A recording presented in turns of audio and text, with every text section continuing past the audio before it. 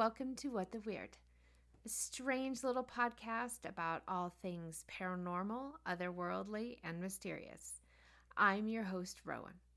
In today's episode, we will be discussing the history of seances and some of the interesting folks involved in them. I would like to make a note that some cultures practice seances in relation to their spiritual beliefs.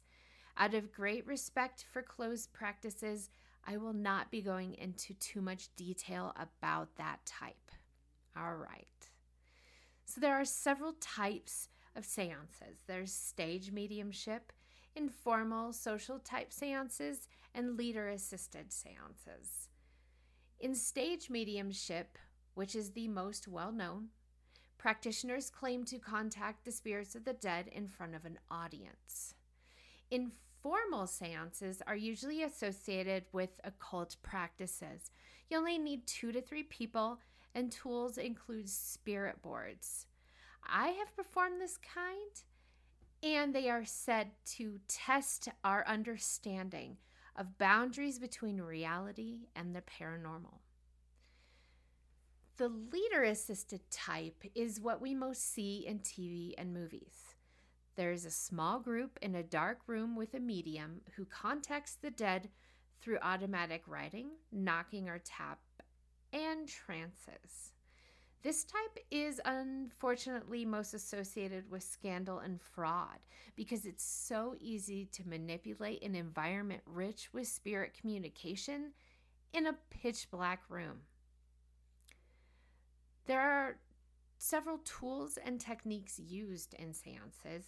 Some include trances or altered states where the medium does not remember what occurred and involve an assistant keeping notes.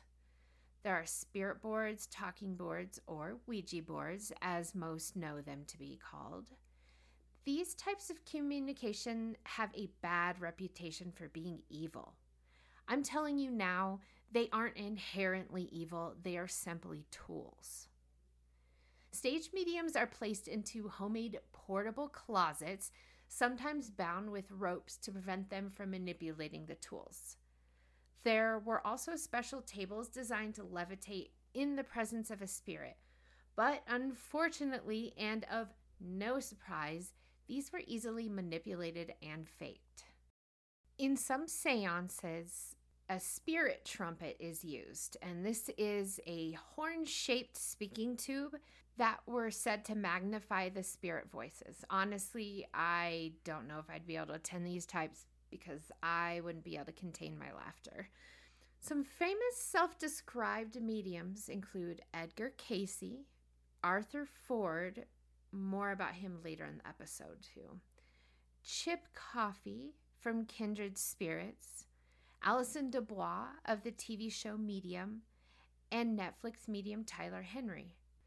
Those in history that have embraced spiritualism include such notable names such as Sir Arthur Conan Doyle, Alexander Graham Bell, Thomas Edison, and my personal favorite human, Dan Ackroyd. Some noteworthy debunkers like Harry Price of the National Laboratory of Psychical Research, Frank Podmore from the Society for Psychical Research, and the famous magician Harry Houdini, who spent the last years of his life inflaming the spiritualist community. The very first ever written account of a seance was performed by 2 sisters in 1848. Kate and Margaret Fox, often called the Fox sisters, play a large and important part in the history of spiritualism. They developed and used a series of knocks and taps in place of the alphabet to communicate with the dead. 174 years ago today, on recording day, March 31st, 1848, in their upper New York farmhouse,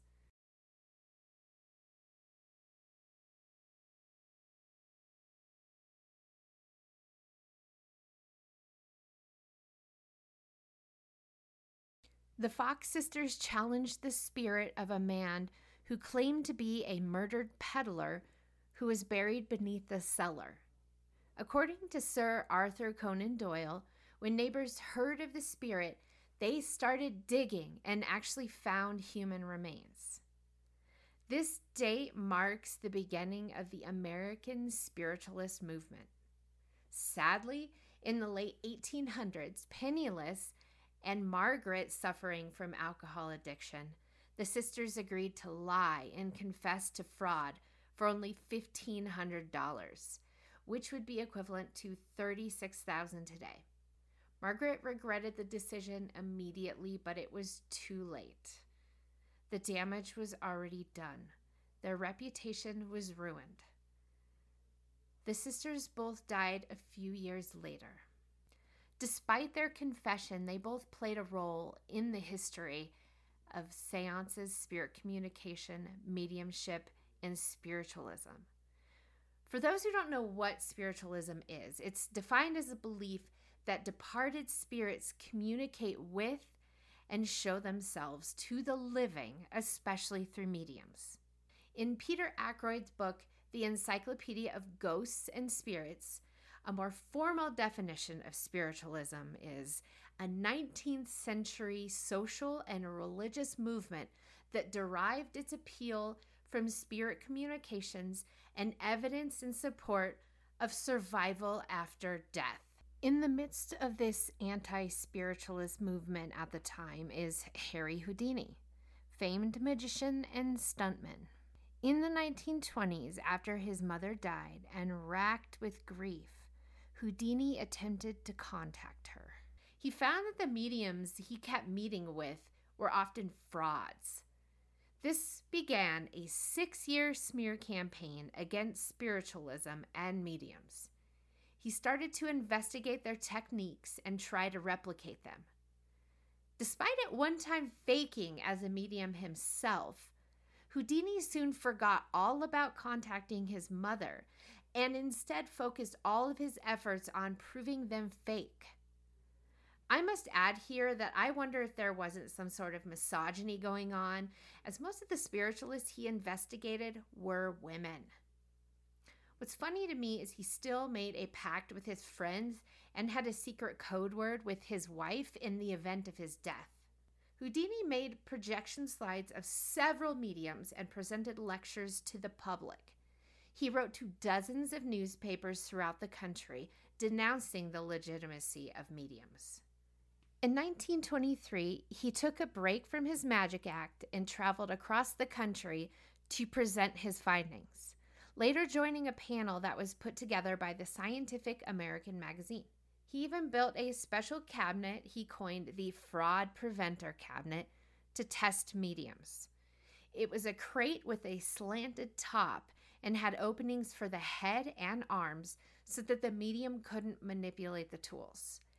Just imagine a mini outhouse where your head and your arms can stick through. In the fall of 1925, Houdini set out on a tour of lectures debunking mediums and psychics. He offered $10,000 to anyone who could prove supernatural phenomena that he couldn't mirror back. Shows sold out everywhere he went. In fact, inspired by Houdini, in 1964, the magician James Randi offered $1,000 to anyone who could provide scientifically verifiable paranormal abilities. Over time, the amount increased, and by 1996, it was $1 million. By 2015, after more than 1,000 applicants, the contest closed without a demonstration that the paranormal was in fact real. By spring of 1926, Houdini returned to New York to rest for the summer months and plan his fall season. In a strange series of events, his fall tour was plagued with bad luck. His wife became ill with ptomaine poisoning, which is just a fancy way of saying food poisoning. Harry fractured his ankle during an act, and he was even punched in the stomach, which possibly led to his demise. There are conflicting reports that state he died of an appendix rupture after refusing medical treatment to continue a show. After his death, his wife Bess held seances yearly on the day of his death for another 10 years, trying to contact her husband. These were often broadcast on the radio and listened to across the world. In 1928, a medium named Arthur Ford claimed he had received a message from Houdini that was eventually validated as the secret code between Bess and Harry. The very last seance was held on the 10th anniversary of Houdini's death, October 31st, 1936. The medium called out for Houdini to make himself known, but after an hour-long broadcast, nothing happened. Just as the seance came to an end, a violent thunderstorm broke out. The participants would later learn that the storm did not occur anywhere else but the seance location. Let's take a minute to appreciate the irony that Houdini was proven wrong, if we are to believe that he made communication with Bess and Arthur. We cannot talk about the history of seances without including the Ackroyd family. Strong believers in the paranormal, spirit communication, and the inspiration for the Ghostbusters franchise. Dan Ackroyd describes himself as a spiritualist and a lifelong believer of mediums, psychics, and UFOs. His father, Peter, and grandfather, Dr. Samuel Augustus, Dr. A for short, were all spiritualists. While cleaning out Dr. A's house after his death, Dan and his sister found a blue trunk full of notebooks and memories of a lifelong pursuit of answers about the paranormal. Dr. A wrote 83 journals full of family history and research, which was eventually compiled into a book by Peter Ackroyd, Dan's father, called The History of Ghosts, and was the inspiration, of course, for the Ghostbusters. Dr. A originally taught in a one-room schoolhouse, but the pay was shit. Obviously not a direct quote, but we can see things never really change. With Dr. A's love for science, he enrolled in the University of Toronto School of Dentistry eventually. Upon graduation and after his residency, he settled in a small town and opened up his own practice. Dentistry during this time was primitive. Patients suffered from pain during procedures. While researching ways to ease that pain, Dr. A found hypnotism. There isn't any proof he actually tried this technique to ease his patient's pain, but it opened up a world of paranormal fascination. Dr. A inspired his son Peter and grandson Dan into a lifelong love and interest in the paranormal and gave us one of my favorite movie franchises. The witch in me cannot talk about communicating with the dead and leave out spirit boards and Ouija. Ouija, spirit, or talking boards are flat and marked with the letters of the alphabet as well as the words yes and no. I'm going to trust that most of you have seen a Ouija board at some time. Some of the boards additionally also have hello and goodbye in the corners, and then participants place their fingers on a planchette and it moves around the board to spell out words. Ouija is actually a trademark of Hasbro and Parker Brothers. It's been said a businessman named Elijah Bond created the parlor game. When the original board was asked what it should be called, it actually answered Ouija, and then when asked what it meant, it said luck. I cannot find anywhere else or any other language that this is in. It is just arcane knowledge of the Ouija board. Spiritists use these talking boards as a quicker way to communicate with spirits during seances. The tapping and knocking took far too long, and sometimes those seances lasted late into the night because of it.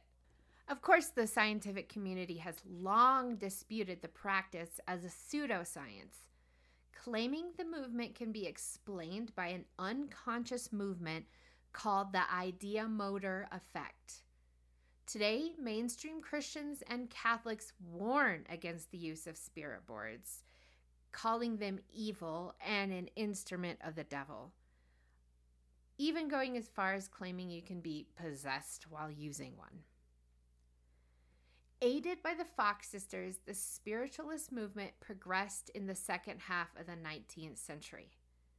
At the time, it was considered compatible with Christian dogma, meaning you could hold a seance on a Saturday and attend church the next morning without any qualms. Go figure. At the time, the spiritualist movement and the spirit board were considered a wholesome activity to communicate with loved ones, specifically during a time when the average lifespan was less than 50 years. One of the first mentions of the talking board was found in China around 1100 AD, where the automatic writing method called Fuji, which translates to planchette writing. Its usage of this method is akin to necromancy and communion with the spirit world under special rituals and supervision. I do believe it is considered a closed practice. It was a central practice of the Qin school until it was forbidden by the Ding dynasty. Like I said before, talking boards became part of the spiritualist movement as a tool to speak to the dead. Following the American Civil War, mediums' business increased, allowing survivors to contact lost loved ones. My curious nature always guides me to look at all sides. Dare I leave out the fascinating science behind spirit boards? Michael Faraday, the creator of an extensive list of engineering and electromagnetic science inventions, like the Faraday cage, was investigating the ideomotor response of talking boards while investigating table turning, also known as seances. Various studies have been conducted throughout the years, recreating the effects in a lab under laboratory conditions.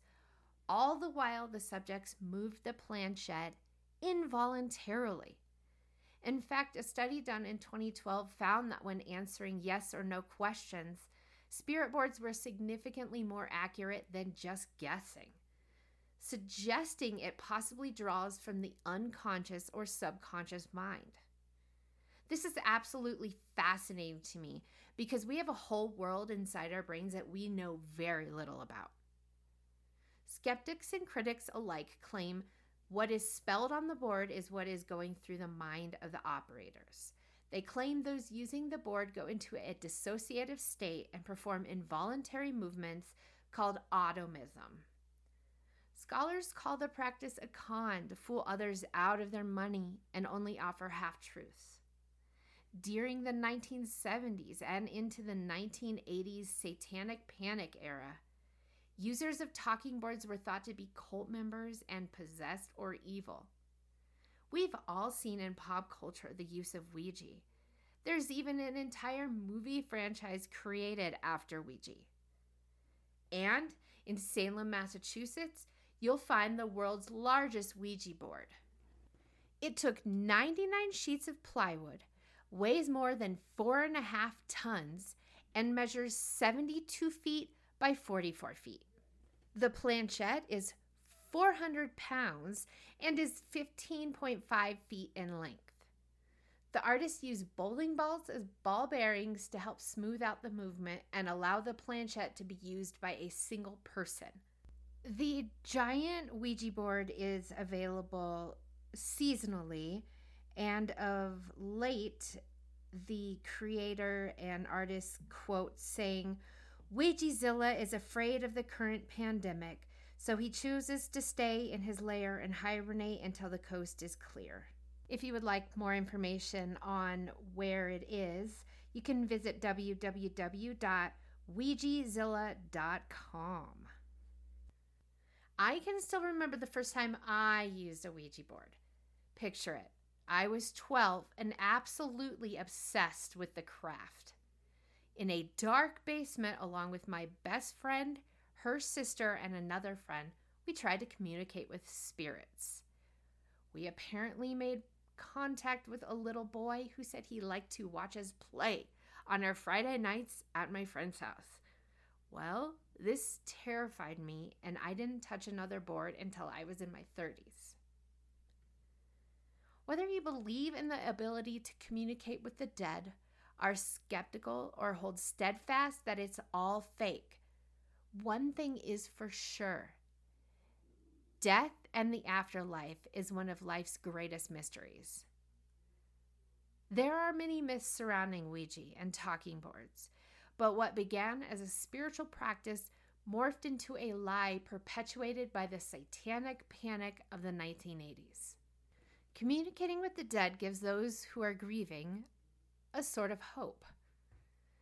The Fox sisters made history and paved the way for mediums, psychics, clairvoyants, and enthusiasts for years to come in the pursuit of the great mystery: what happens after we die.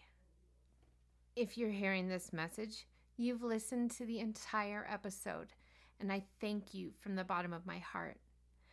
I hope you've enjoyed the very first episode of What the Weird, and if you did, please leave us a review. Join me next week as we discuss sleep paralysis demons and the phenomena of multiple people seeing the same thing. I'm always looking for personal stories of the paranormal, so head over to the website and submit your story today.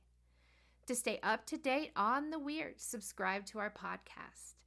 Check out our website at whattheweird.com. We're on Facebook, Instagram, and Twitter at WT Weird Pod. Until next time, stay weird, my friends.